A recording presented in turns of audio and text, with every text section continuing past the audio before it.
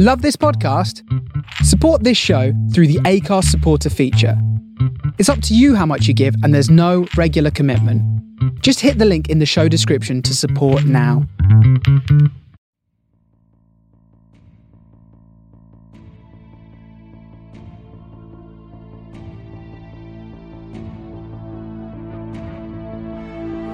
You're listening to SFP Now.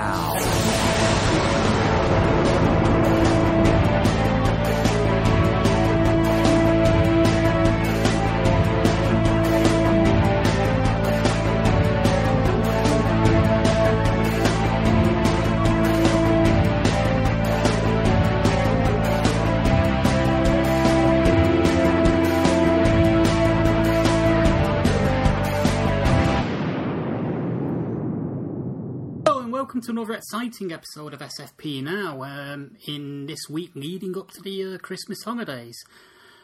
Pretty soon, probably on Tuesday, we're going to have our Christmas special, in which we are joined by Matt Pyle from Genretainment and Jeff Burns from the show Super Geeked Up. And we'll be talking about Christmas episodes of things as well as movies and stuff.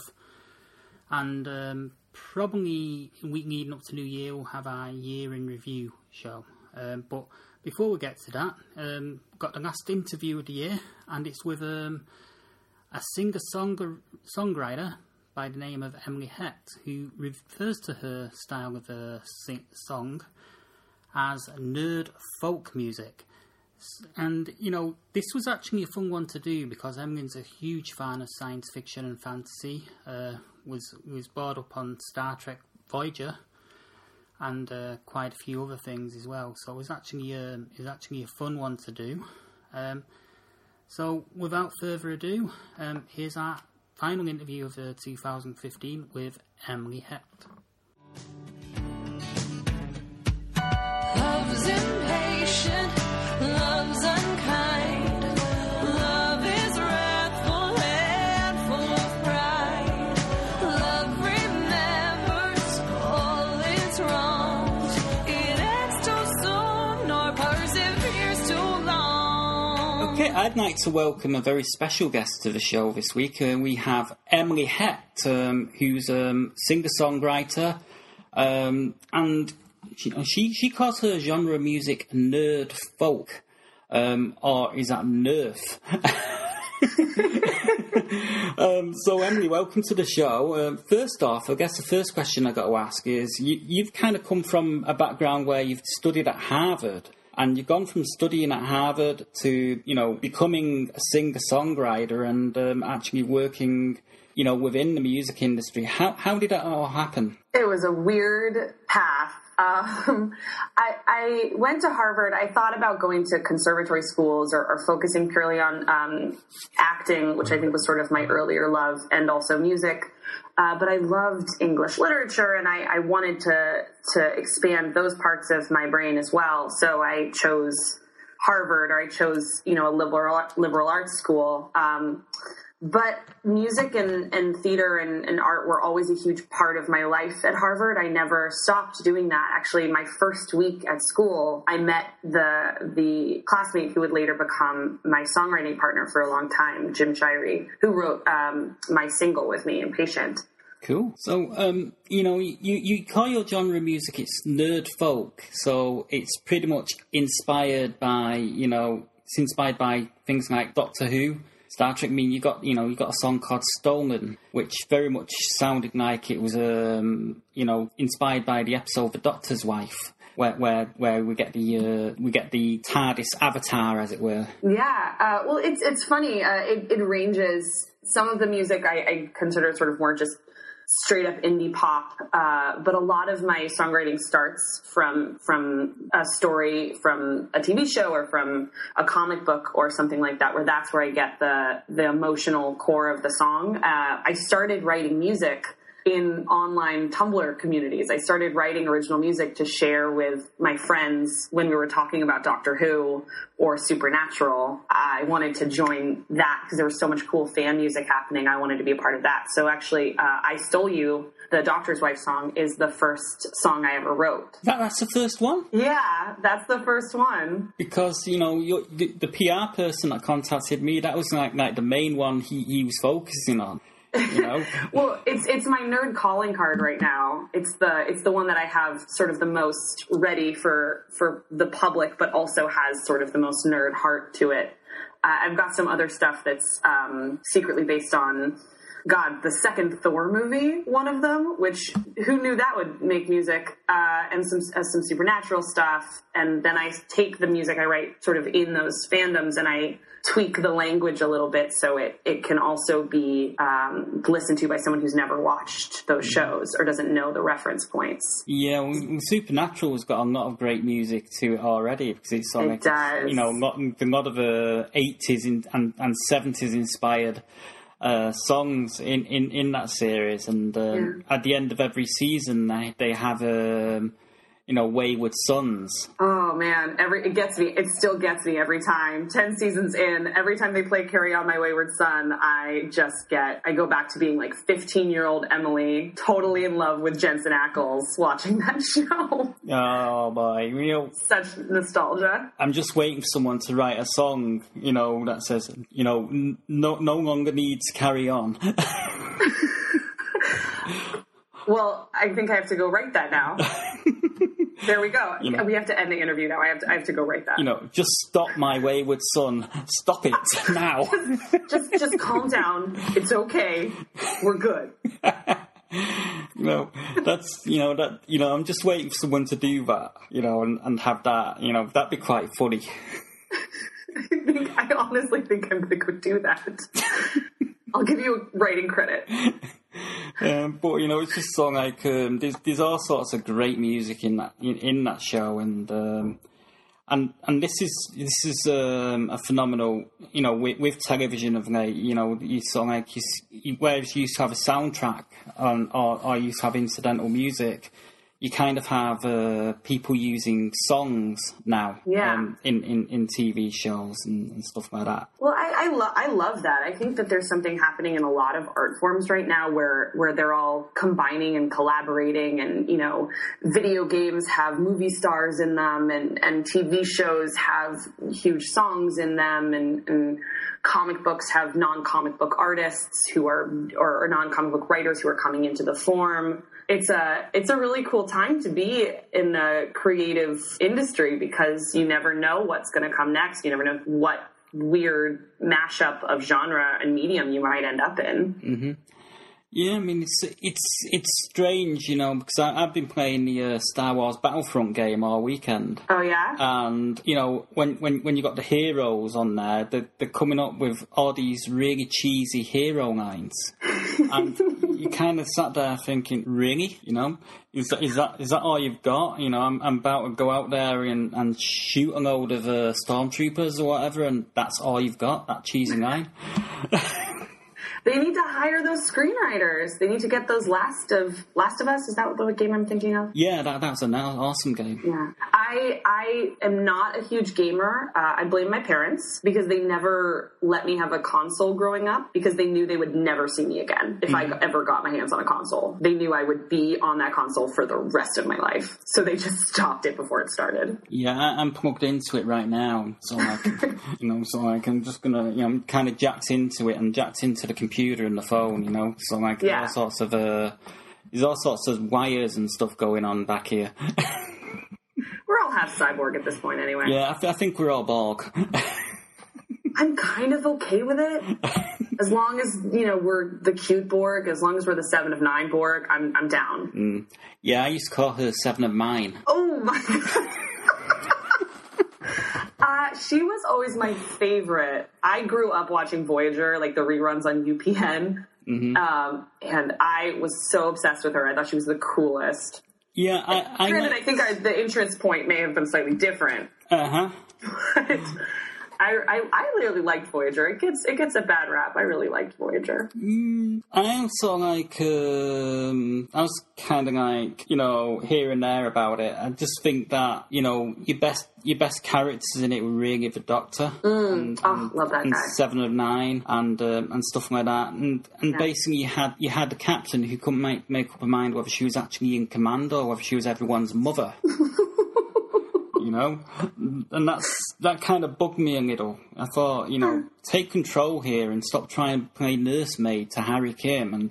And why after 7 years did Harry Kim not get a promotion? That's a really good point. I never thought about that. Oh, poor Harry Kim. And yet Tuvok got a promotion, and in the same space time, the other guy, the helmsman, he got demoted and promoted again, sort of thing. And yet poor Harry Kim, he was still lonely ensign after 7 years.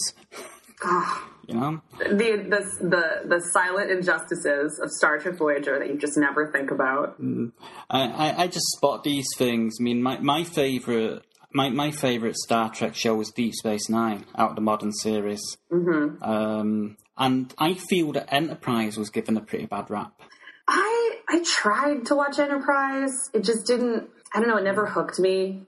I think probably the sort of the public and critical reception biased me a little bit because everyone was mocking it so much. Well, the scenes where they're in the contamination chamber didn't really... Yeah, that wasn't great. That drink didn't really do it any favours, and the marketing it, saying it's going to be sort of like gritty and more real, that didn't do it any favours either. Well, you can't say gritty and more real and then have like a male pregnancy with wrist nipples. Those you can't do those both in the same 5 episodes. I don't think it works. Yeah, and the male pregnancy one, I got to admit, that was pretty pretty bad. But the last 2 seasons, well, I'll say the last season of it was when it was at its best. I gotta get on that. I gotta go watch now. I've got too much TV to watch. That's the problem. But the one thing that didn't do it any favours as well was the horrible soundtrack, Faith of the Heart. And Russell Watson. Oh, man. Great singer. Don't get me wrong, he's a great singer, but, that whole, for a Star Trek show, it really needed some frontier music, a bit like what Voyager and DS9 had and stuff like that. Yeah, you need something epic. It was like they're trying to make Star Trek, but ground it, and stuff like that, and it just didn't work.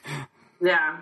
When they try to reframe a franchise like that, it's really hard to, unless it's a reboot. If you do the Battlestar thing where it's not part of the same timeline, it's a new take on it. That makes sense. But when you do sort of, it's like when they did Stargate Universe, and they were like, it's Stargate, but it's sad Stargate. Yes, it's Stargate Star Galactica. Because I grew up watching SG-1. That was like my mom and my show. We would watch that together. So I never got very interested in Universe because I was so loyal to the energy and the idea of SG-1 in Atlantis. Yeah, I loved SG-1. I was kind of like... a bit like Voyager and Atlantis, Yeah. I felt that the Tori Higginson, again, sort of like, she just couldn't act. Oh, she grew on me. I was not sold on her in the first bit, and then sort of by the end, by the time that she left, I was very sad to see her go. But I also, I connect very strongly to those female leaders. I get super excited whenever a sci-fi show has a really prominent female leader or a character who can take charge, like Sam Carter and SG-1. Well, I always get so excited for them. Sam Carter, absolutely. I'm with you there, but with the leader in Stargate Universe, Stargate Atlantis, sorry. Yeah. She just didn't strike me as very good in command, to be honest. Sort of like. If she'd been good in command, she would have sort of like, what was the name, the guy that did all the missions, the main guy, John Shepard. Yeah, John Shepard. If she'd been in command, she would have snapped him down, up the side, the back of the head and singy sort of thing. She can let that guy get away with way too much. Well, he's just so handsome. So That's what? the problem. So what? No, I know, I'm kidding. Just look at that beautiful face and you're like, just do whatever you want. I don't care. Okay. It's fine. Just go off, jump on the planet. Well, do I've whatever. got to admit, it is getting better. Sort of like, I think, Sam Carter in Stargate Universe was great. And also, when she went on and did Dr. Henry Magnus in Sanctuary. That Which was brilliant. is one of my favorite shows of all time. There's something about all of the strange nonsense that show did that they made it work. Nikola Tesla the vampire, I was all about it. Oh, yeah. I mean, that, I'd love to hear some songs about Sanctuary. That'd be something cool. I need to start making a list. You're giving me such good ideas. Because, Nikola Tesla, the loneliness of being a vampire. Because, yeah, he was kind of an asshole. And it was a front. But Poor sad baby Nikola Tesla vampire. And, I also like the Jack the Ripper guy. I love that actor a lot. Christopher Heyerdahl's one of my favorite actors. Believe it or not, I interviewed most of the cast of that show, with the exception of him. Really? Yep. Just skipped over Heyerdahl? No, couldn't get hold of him. He's busy. You saw like he was like the one out of them, lot of them that I couldn't get hold of. I actually got to interview Amanda Tapping twice. Which is crazy, really. But Yeah. But yeah, that series would spawn a lot of great songs. I mean, you got a lot of great themes. You got the whole steampunk thing going on. Yeah, I mean, what's fun about what I write and what I'm doing is that sometimes it's not very referencey, but I always love because it comes from those stories a lot. The images come really easily, and then it's fun to leave in a little reference that someone who loved Sanctuary would get, and then have that connection with whoever is listening to it. Someone who listened to I Stole You and heard that phrase and went, oh, of course, the doctor's wife. That makes me feel like I have a connection with the person who's listening to it. It's very true, but by the same token, with the I Stole You, you've not referenced Doctor Who in it once. There's no mention of the companions or anything like that. It's just really, really clever. Oh, thank you. Because there was an earlier version that was much more straightforward and referencey. When I was just putting it online on Tumblr for my friends, I actually, I photoshopped a little album cover for the song with Iris on it, and shared it around with my friends on Tumblr, and then when this original music thing became more central to my life and I was thinking about my material, I blurred out some of the references a little bit in a way that would make sense to people who haven't had the glory of Doctor Who in their lives. Mm-hmm. And sort of kind of mainstream it a little bit more. A little bit. Yeah. And maybe I sold out, but Nah, you've not sold out. Not yet, anyway. Not yet. I talk about comics too much to have sold out. Yeah, you can't really say you sold out until you've actually sold, 250,000 records. And damn it! Yeah, it's true. I've sold out, hopefully, I guess. Just like waiting to sell out. So waiting to sell my soul for a Rolls Royce. Mm-hmm. So what kind of music inspires you? Do you have any favourite music acts? Sort of like rock, pop, something like that you like to listen to that kind of inspires you to write? Yeah, it's so funny. A lot of the reactions I've gotten recently about my music have compared me to 90s girl rockers, like the Lisa Loebs and the Liz Phair's and the Annie DeFrancos, like women in the 90s who were sort of making their own music, Alanis. But that's really not what I've been listening to. So I thought that was really interesting. I listen to a lot of, I love Jack White. I love Dan Mangan. He's one of my favorites. I get really inspired by what Dan Mangan does with story and music together. The complexity of his concepts I find really amazing. Cosmo Jarvis, referencing some of the slightly more obscure people that I'm into. Not stylistically, but I am utterly obsessed with Janelle Monáe. Cool. Because she's able to take a narrative about like an android who's in love with a human and turn it into ridiculously good R&B and pop and soul, and have people who have no interest in robots love it, and then have people who are super interested in sci-fi get obsessed with all the little details, and she's able to do those two things at the same time, and I think that's incredible. Mm-hmm. Yeah, I mean, I listen to a lot of Slash's solo material. You know, he's got a band now called Conspirators with Miles Kennedy doing the vocals. Yeah. You know, from Alter Bridge. So I'm listening to a lot of that at the moment, and bit of Zeppelin, Led Zeppelin, Of course, as always. of course. A little bit of Bob Dylan, bit of Beatles, bit of Rolling Stones. You know, sort of like I'm kind of old school, I guess. Yeah, I don't go back nearly as much as I should. I grew up on Clapton with my parents, Clapton and Paul Simon, so I had a lot of that in my blood. Yeah, Clapton, I can play some of his riffs, although I'm not really a fan of his, to be No? honest. Nah. That's fair. I guess I'm sort of like, from kind of like the blues perspective, I'm more towards sort of like the blues rock and roll type thing. And yet, funnily enough, what I listen to isn't necessarily what I play when I'm doing my own stuff. The exact same thing happens to me. It happens to me. I used to write plays a lot, and the plays I wrote were not the plays I necessarily wanted to watch. And it happens to me now. I mean, I like my own music, but it's not what I buy. Yeah, I mean, It's not at all what's on my playlists. yeah, I mean, the piece of music I've written, which is my first piece of music, is called Into the Void. Nice. You know, that's the name of it. And I've played around it. I played it to a few friends, and I've had quite good response. As in, one person says, "Oh, it's kind of like a modern jazz," and another person says, "It sounds like something out of a Quentin Tarantino movie."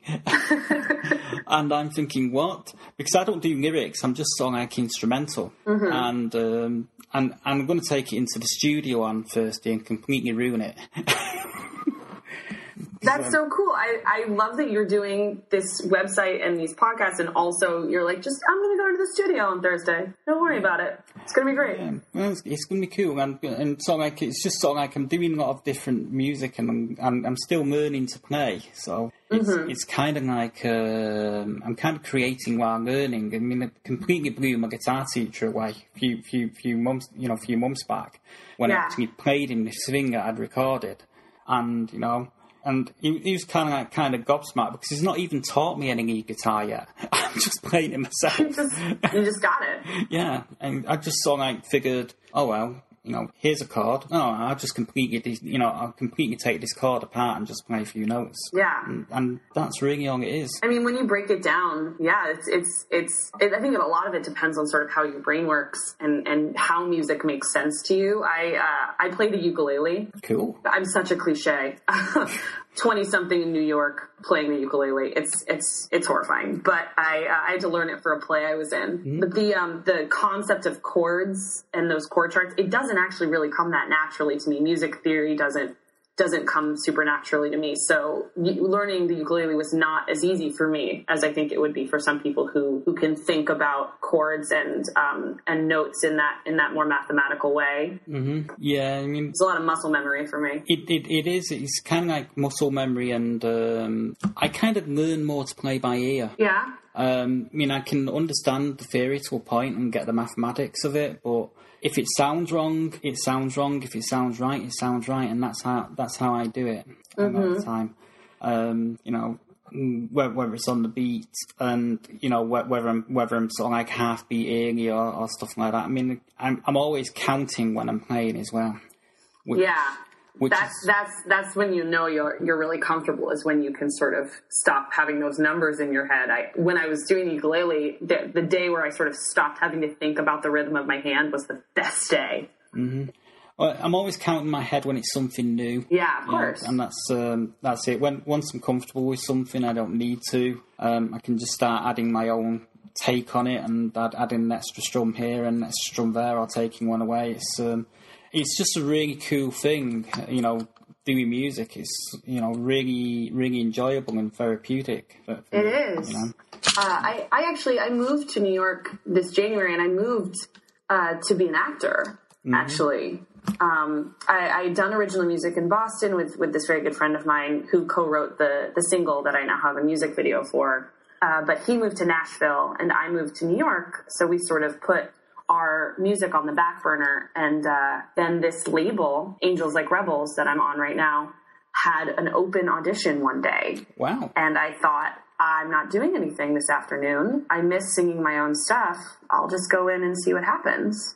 And then my life really changed course. There's quite a lot of people on the album as well, from what I see, and it seems to be very, very focused on original singer-songwriters and stuff like that.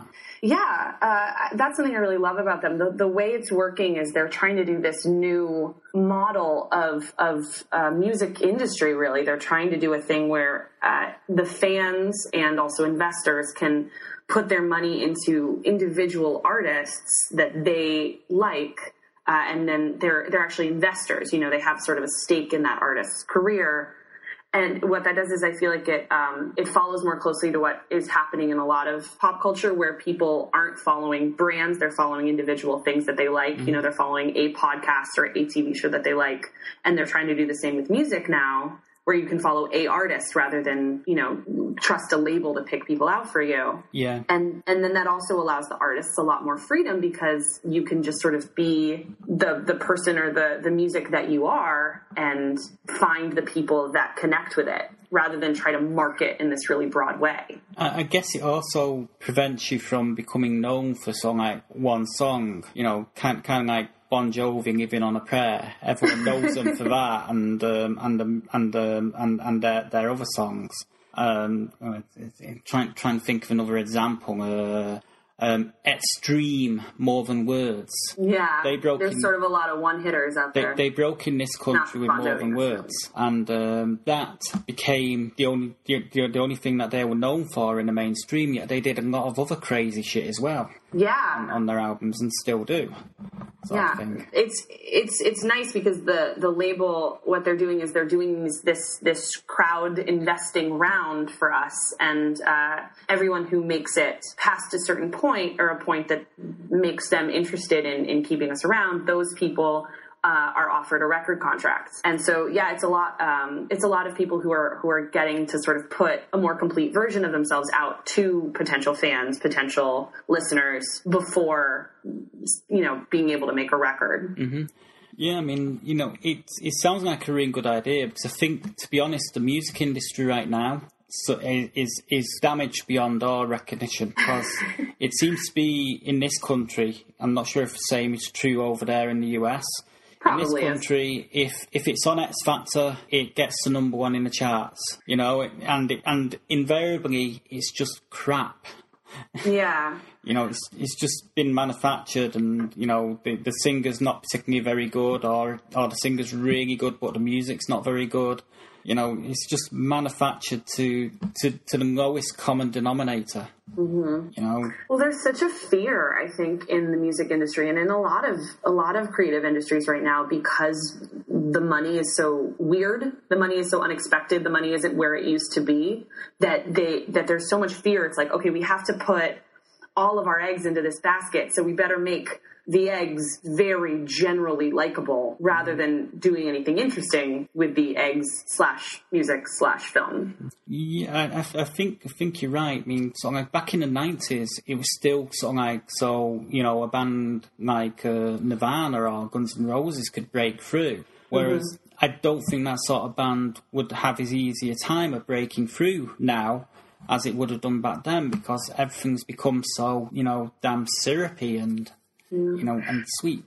There are definitely some popular artists in America, and I will admit I don't know the British music scene as well, who are doing really interesting stuff, but there is this sort of layer of sugar over the whole thing sometimes that is very frustrating. Mm-hmm. And you look at someone like Kesha, who I really like her sort of silly party music. I think it's really well written and smart, but she also has these beautiful acoustic songs. She has these gorgeous, gorgeous, interesting songs that her label never let her release, because her brand was this other thing. Mm-hmm. Yeah, I mean, you know, that's the whole problem right there. Brand. Yes. Everyone's got to have a brand, and it's, you know, and it's sort of like, it's kind of like putting everyone into boxes, and it just doesn't work, you know, because it's sort of like it's stripping that person of their individuality, and it just, you know, it's horrible. Yeah. And let me tell you, as somebody who is trying to start a music career, it messes with your head too. It really does. Because you start thinking of yourself that way too, because it feels so necessary. So there will be moments where I'll be posting something on Facebook, or I'll be thinking about, what I'm going to wear to something, and I start thinking about what my brand is. And it's a little scary because it infiltrates your brain, and then you're like, oh God, no, wait, hold on. I'm a person. I can wear a different color if I want. Mm-hmm. It's okay. Or is it? It gets very strange in your own head, because you feel like you're not sure how you want people to see you, and you're also not sure how much you can control that. And you're also not sure how much you should be controlling that. It sounds strange. I couldn't live that way. It's like I always say to people when they say, would you ever want to be famous? And I said, no, just give me the money. There we go. I'll take the money, but someone else can have all the fame and all the adulation, because I just couldn't be dealing with that. Yeah. I'm definitely, fame isn't an end goal for me. It's not why I'm writing or why I'm playing music. But of course, it's in the back of your mind when you're making art publicly, is that this could go somewhere. And so I guess what I've been trying to do, I'm not sure how well it's working, I hope it's working, is that I've been trying to be very myself from the start, so that I don't have to backtrack no matter what. Yeah. I don't have to go back on whatever Frankenstein of myself I've created later and say, actually, I'm more like this. I'm just sort of trying to lay it out there now. And if nobody likes it, okay. But if they do like it, then I get to keep living as myself. And that sounds like a good idea, because, there's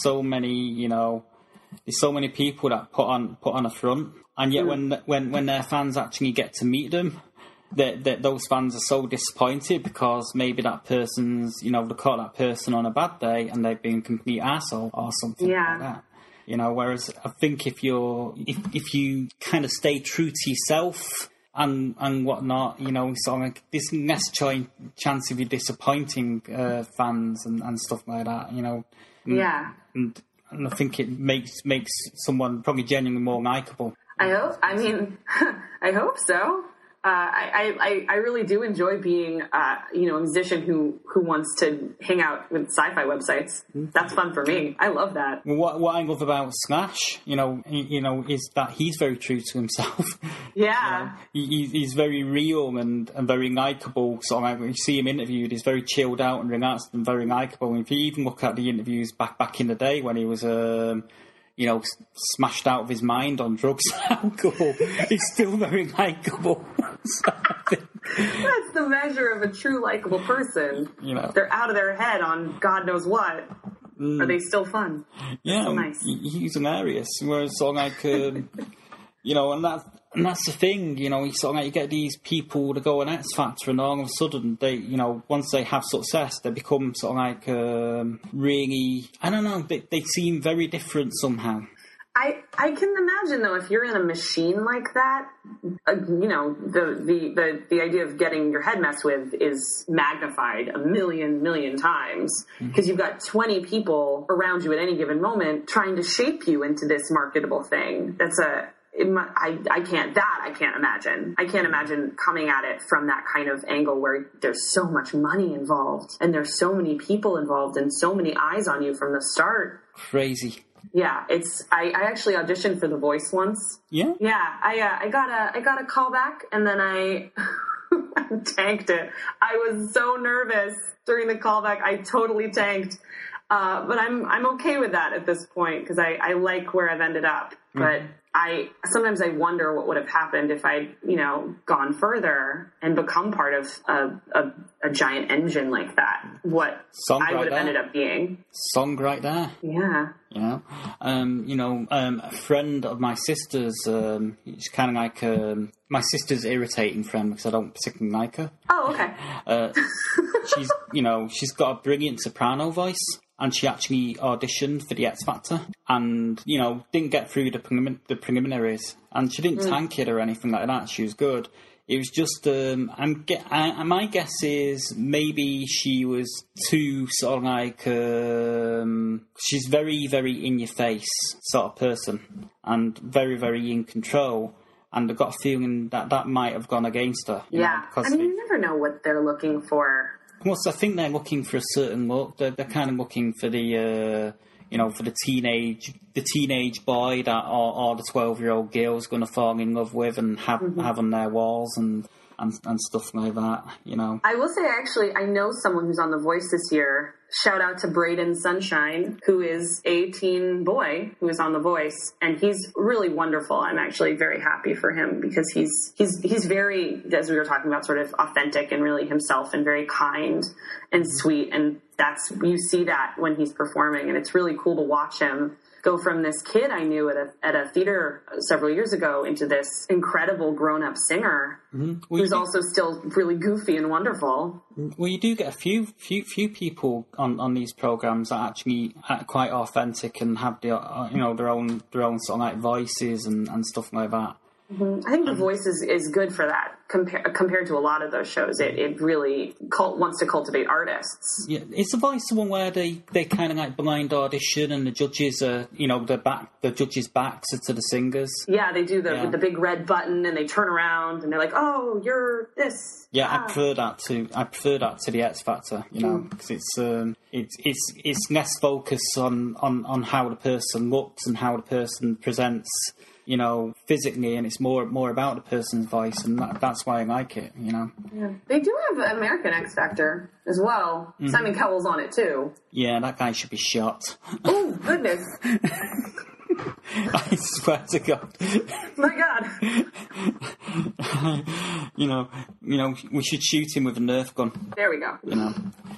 Sort of like maybe lock him in a dark room somewhere. Well, I remember, wasn't there a thing a couple of years ago where some people got so fed up with Simon Cowell ruling the Christmas #1? Wasn't this a thing in Britain where they got so many people to buy Rage Against the Machine? Yeah, and they took over the #1. It got to number 1. Yep. I loved that. That was so cool. And then they did it the next year with John Cage. And I remember I bought the John Cage song. I bought, 433? Whatever the silent song is. I bought that song to try to help out the charts. I bought about 50 copies of Rage Against the Machine. You're very dedicated. I was giving them out. Cowell. I was giving them out for Christmas, sort of like, copies of, Rage Against the Machine, digital copies, and there you go, Happy Christmas. Here, Grandma.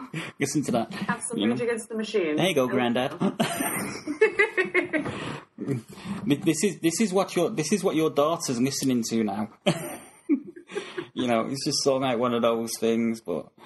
I just I rail against popular music. It's just I prefer more authentic stuff that's going on.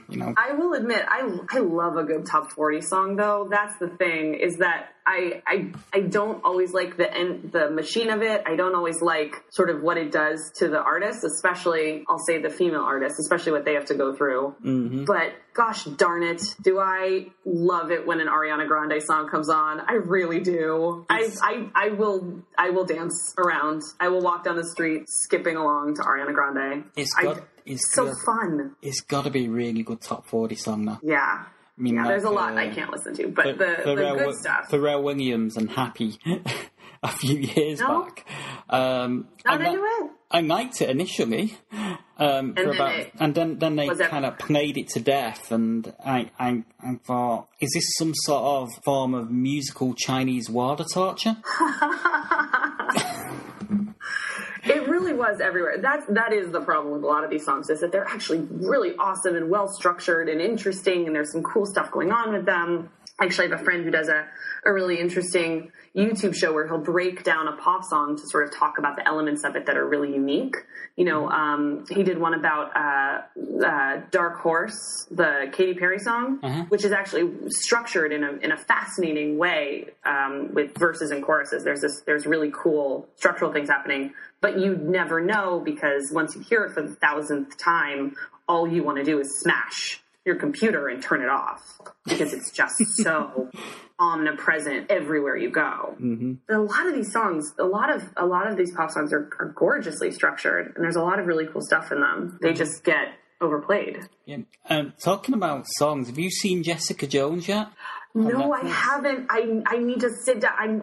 I know the second I start watching it, I am going to not leave my house until it's done. And so I think I might watch it. I'm going to DC for Thanksgiving. I think I might just, I might download it all from iTunes or whatever and watch it on the train there. You need to watch that. Talk about an in-charge female character who's flawed and messed up beyond all possible recognition.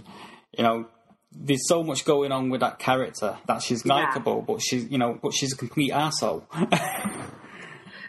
Those are my favorite people, and it's so nice to see. Even in the trailers, you can see it. It's so nice to see a woman on TV who's clearly a woman and dealing with the things that women have to deal with, and there's obviously this very particular set of threats that come along with David Tennant's character, and there's some gender stuff involved there. But she's not just a female character. She's well-rounded, and her flaws aren't based on her gender, and she's messed up and dark, and they're not precious with her. It's so satisfying. Mm-hmm.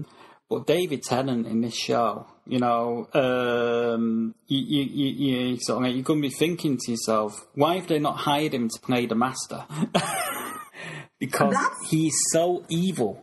In the show, he's so evil, and yet he's still you still recognise him for his Doctor Who stuff, sort of thing. But he's so the anti Doctor Who in this show that it's unreal. But I've seen him I've seen him play the Heavy in stuff prior to him doing Doctor Who. Mm-hmm.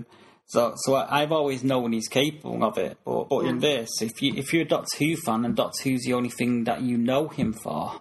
And you see him in this, your jaw is just going to drop right to the floor because he's such an evil, sadistic bastard in it.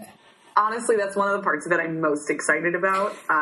The Master's always been my favorite Doctor Who character. Mm-hmm. That's why, as you saw earlier, I have a Last of the Time Lords poster on my wall. It's my favorite episode.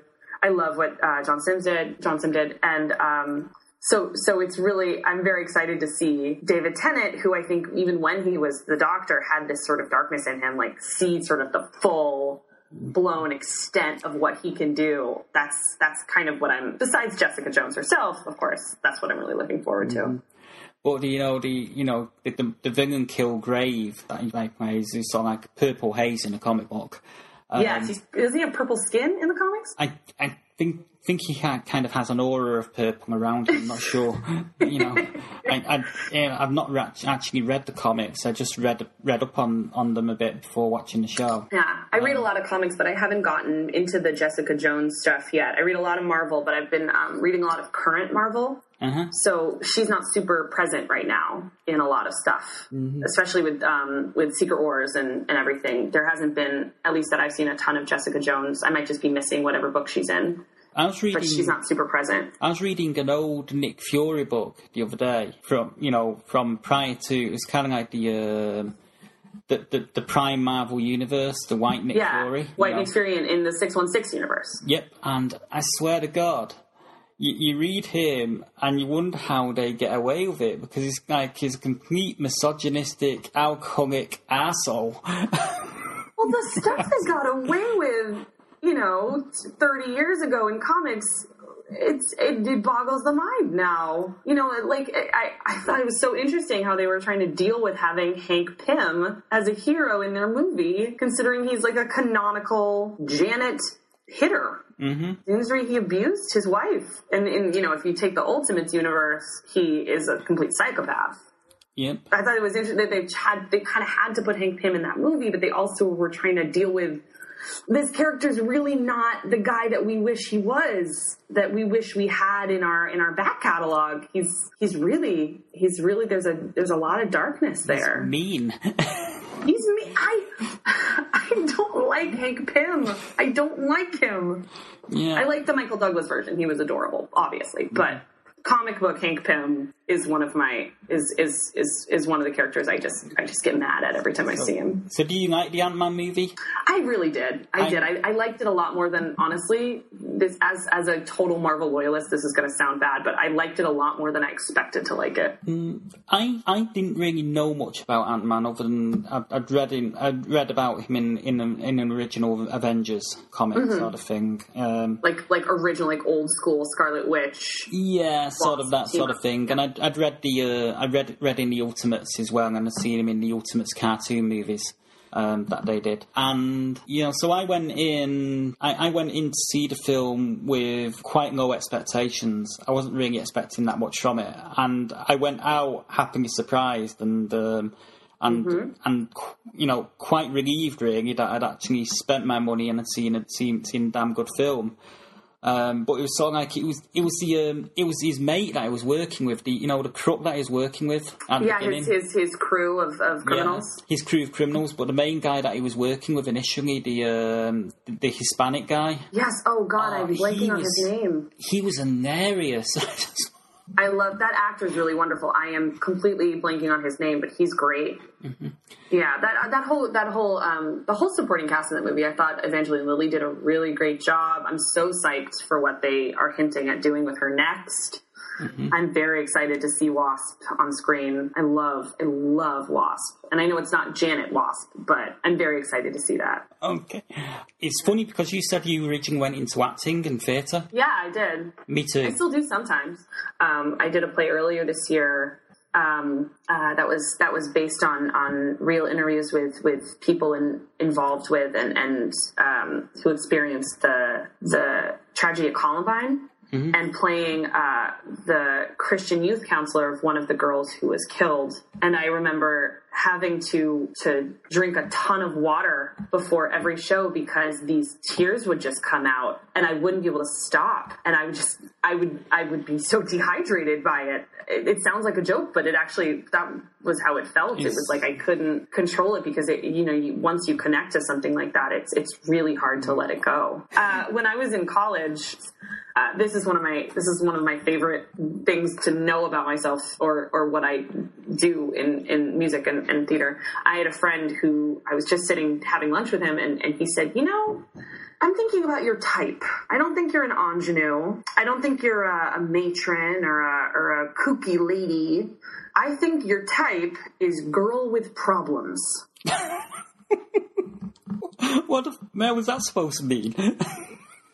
I still am not sure, but I'm just going to roll with it. I'd actually love to meet a girl that doesn't have problems. But then again, I'd probably be bored. I think if a girl doesn't have a problem, she is lying or a robot, which would be fun as well. Well, Emily, thanks for being our guest on the show today. It's been great having you on. Fun fact before we go, if you don't mind. Sure. When I graduated from college, I was given by my cousin the gift of San Diego Comic-Con tickets to go with her to Comic-Con. And I dressed up as the Master, the season 4 version. So I just, I had black pants, a black hoodie, and I went to a pet store and bought a red dog collar.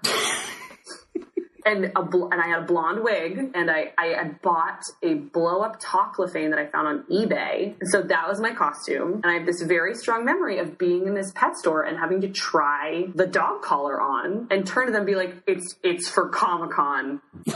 I swear. But that was fun. And then I went to New York Comic Con this year and did a femme Winter Soldier thing, which was really fun. Mm-hmm.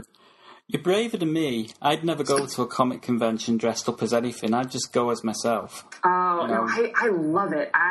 If I could wear that Winter Soldier costume every day and still be able to, have a life, I totally would. I don't mind. That robot arm is my favorite thing in the world. I don't mind dressing up if I'm doing a piece of theatre. Yeah. If it's in that sort of environment. But if it's Comic-Con or something like that, I just can't bring myself to do it. It's sort of like... but I've got a lot of admiration for other people that are brave enough to do it, Well, it's I think, I'm a performer, so dressing up and wanting to get a lot of attention sadly comes very naturally to me. Well, I'm kind of a performer, but I can't turn it on and off like that. You know, Yeah. I kind of want to perform, then run off and go into my little hole and chill out. That's fair. And I'll have those days too, but I think for the most part, only child, performer, singer, actor, it's a lot of, you have to figure out a way to be comfortable in front of a bunch of other people, no matter what time of day, it is hard sometimes, but it's the job. Well, Emily, thanks for being our guest on the show today. Thank you so much. I had the most fun. But this love, but this love, but this love isn't gone, isn't gone.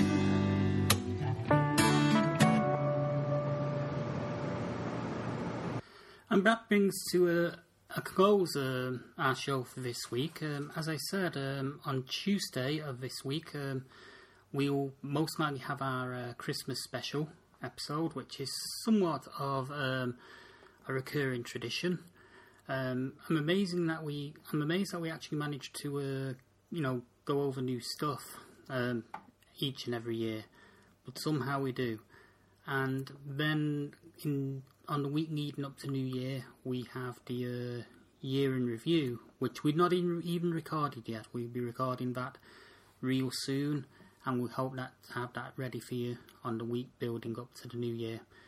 So, without further ado, I'd like to thank everyone involved with SFP Now and Sci-Fi Pulse Radio this year. I'd like to thank Mark for his continued support with Genre Entertainment. I'd like to thank Sean, our sound editor, who helps us out a lot. From the kindness of his own heart as well. I mean, so all you have to do is send him some bacon flavour crisp and he's anyone. Anyway, that's about it for this year. We wish you a Merry Christmas and a prosperous 2016. So that's us for now. Goodbye.